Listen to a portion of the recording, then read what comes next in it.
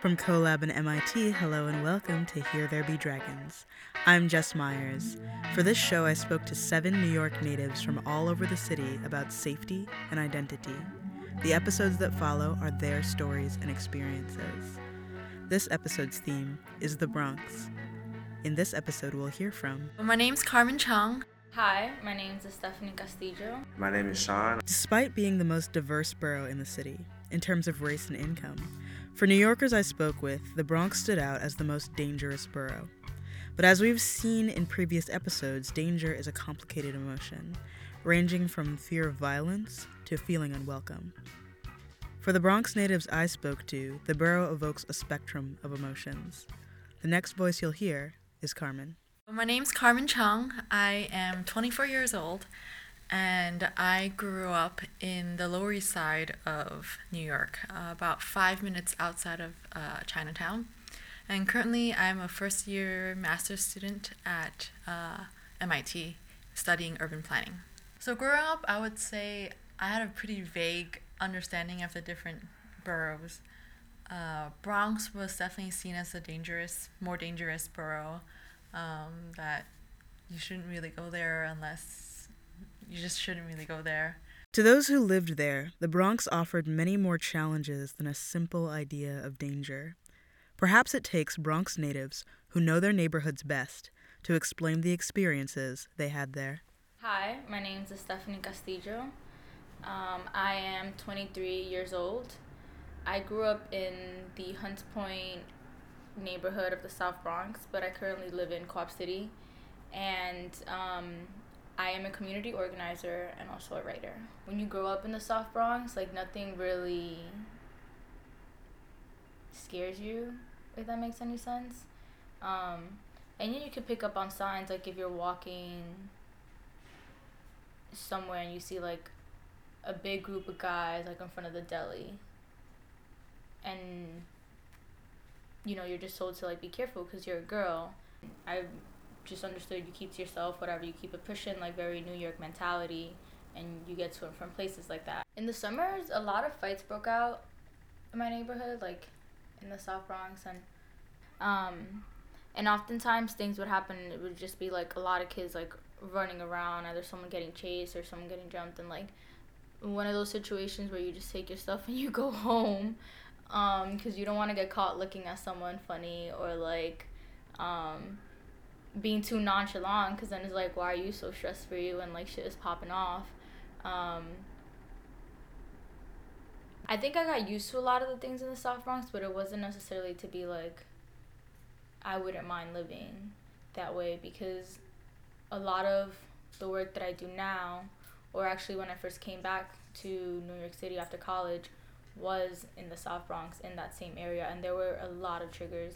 I remember talking to my mom and having this conversation about how much more anxious I was after taking on the job. It was for this organization called Sustainable South Bronx, and it wasn't the job itself that was producing the anxiety. It was just the commuting back to the area, and being young and remembering areas where I was shouted at really sexually inappropriate things at a young age, or walking through an area where I was picked on because I didn't hang out with the kids on the stairs because I was doing school stuff. So yeah, there were a lot of, and I think too, when you feel your personality doesn't necessarily fit into a neighborhood, you're just over it. But you also develop coping mechanisms to just be. I would just disassociate. I wouldn't do anything in the Bronx or in that area. All me hanging out was in the city, or the South Bronx was basically just somewhere where I laid my head, and that took a big toll on me. It was for two reasons. One's because the resources that I needed weren't in the community, so I would need to find it elsewhere. And two, because I felt that I had stronger support systems elsewhere that weren't in my community, outside of family and friends. I wasn't able to find people with similar interests to me, where I was living. I think that and this isn't to say like there's like a rampant mindset or mentality. I don't mean to like generalize or stereotype, because that's definitely not my politics. But I think that being that I was like so, like I knew exactly where I was going, I felt that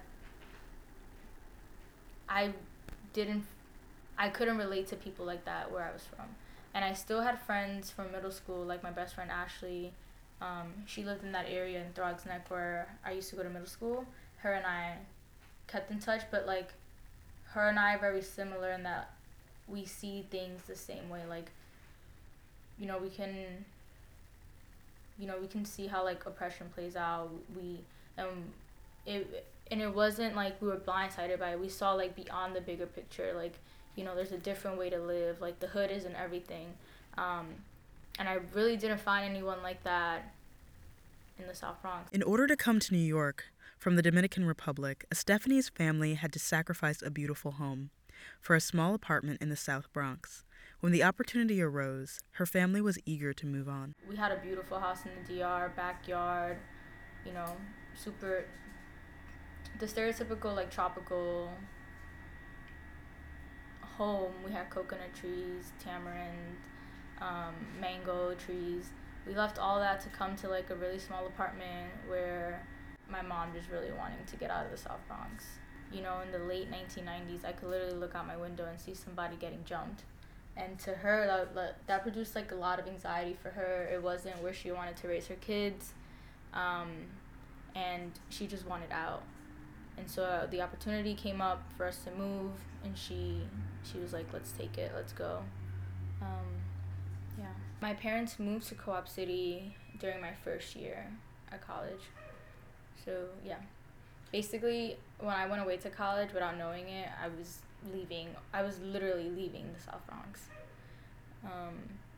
Because when I came home for break, maybe fall break or Thanksgiving break, my parents were already living in Co-op City.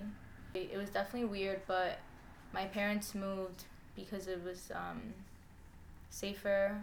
There was just more convenience in the building, like elevator, doorman, and there's more of a sense of community in Co-op cities, like in the buildings, like people know each other. While Estefany's family made plans to leave the South Bronx, as a child, Sean's friends taught him the lessons of living in Gun Hill Road. Though he still carries those lessons with him today, they don't make the Bronx a place he wishes to return to. My name is Sean. I'm 23 years old. I'm partially raised in the uptown part of the Bronx, Gun Hill Road area.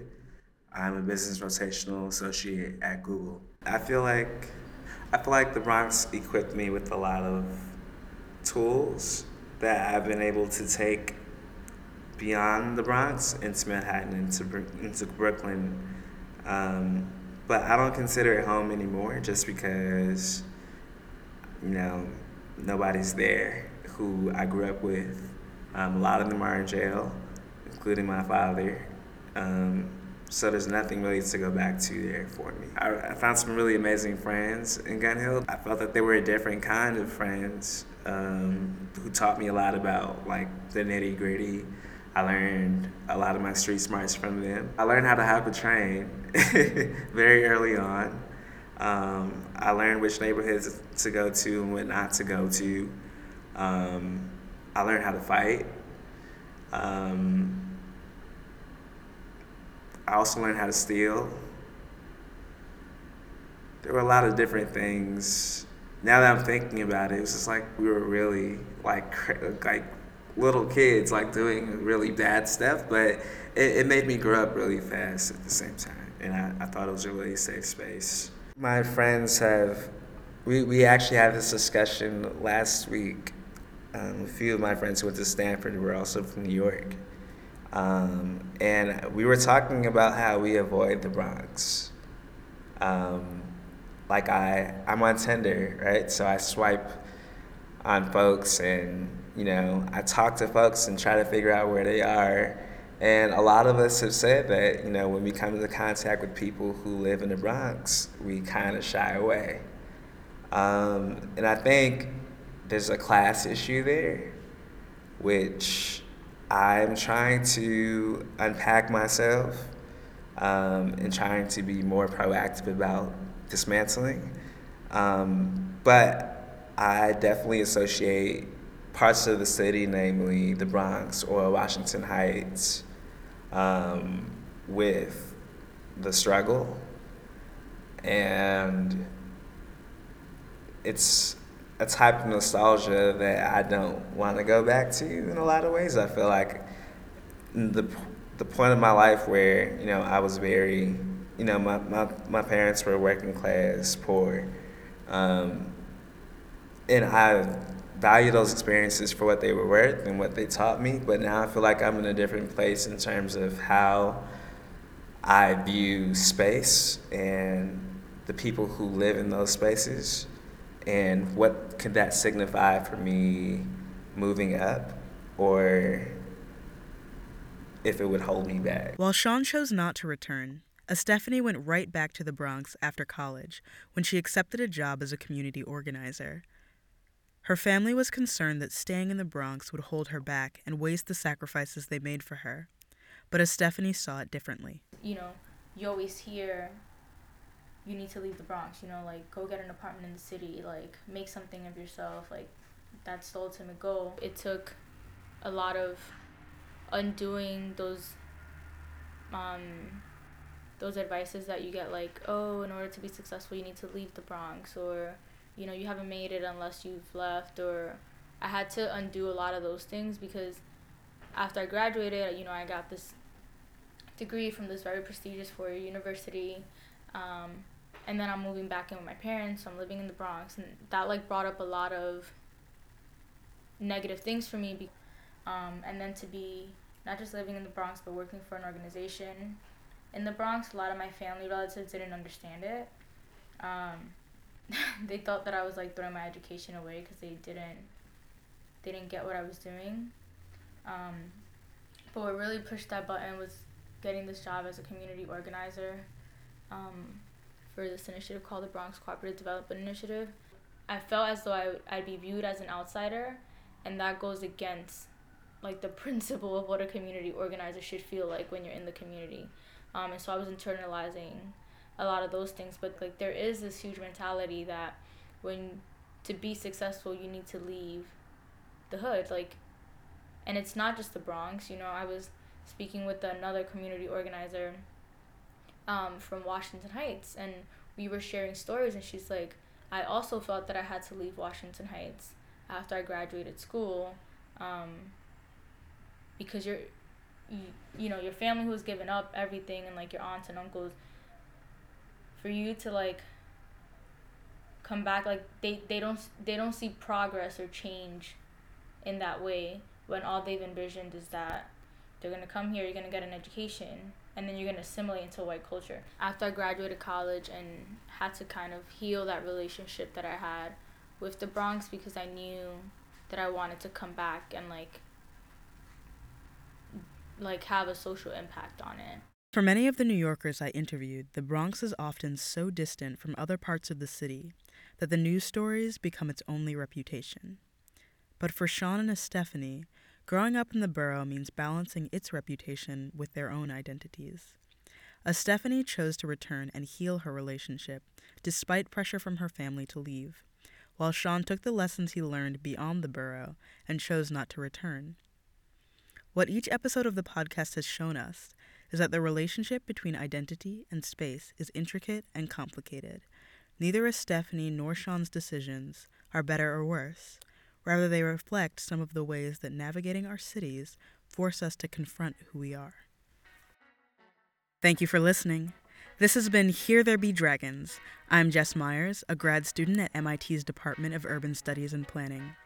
Each person I interviewed for this podcast also drew a map of their childhood and adulthood in the city. You can find those in the show notes. This is the last of the themed episodes. The series finale will be about listener response and wrapping up loose ends. If you have been hesitating to call in, comment, or draw a map, I'll be taking 2 weeks off to encourage you to do so. If you've visited or lived in New York and you want to share your experiences with me, download the base map, use the maps in our gallery as your guide, and draw your own experiences of safety and danger in the city. I'll post those in the gallery. Send those to us at collabradio@mit.edu. Or you can record a comment or question about the episode by calling into 1-888-821-7563, extension 58258. Also, the show is now on iTunes and Stitcher. Please comment, share, and rate. Music for Here There Be Dragons is written by New York-based trio Octopus 2000. Check out more of their music on Facebook and join us in 2 weeks to talk about your thoughts on the series.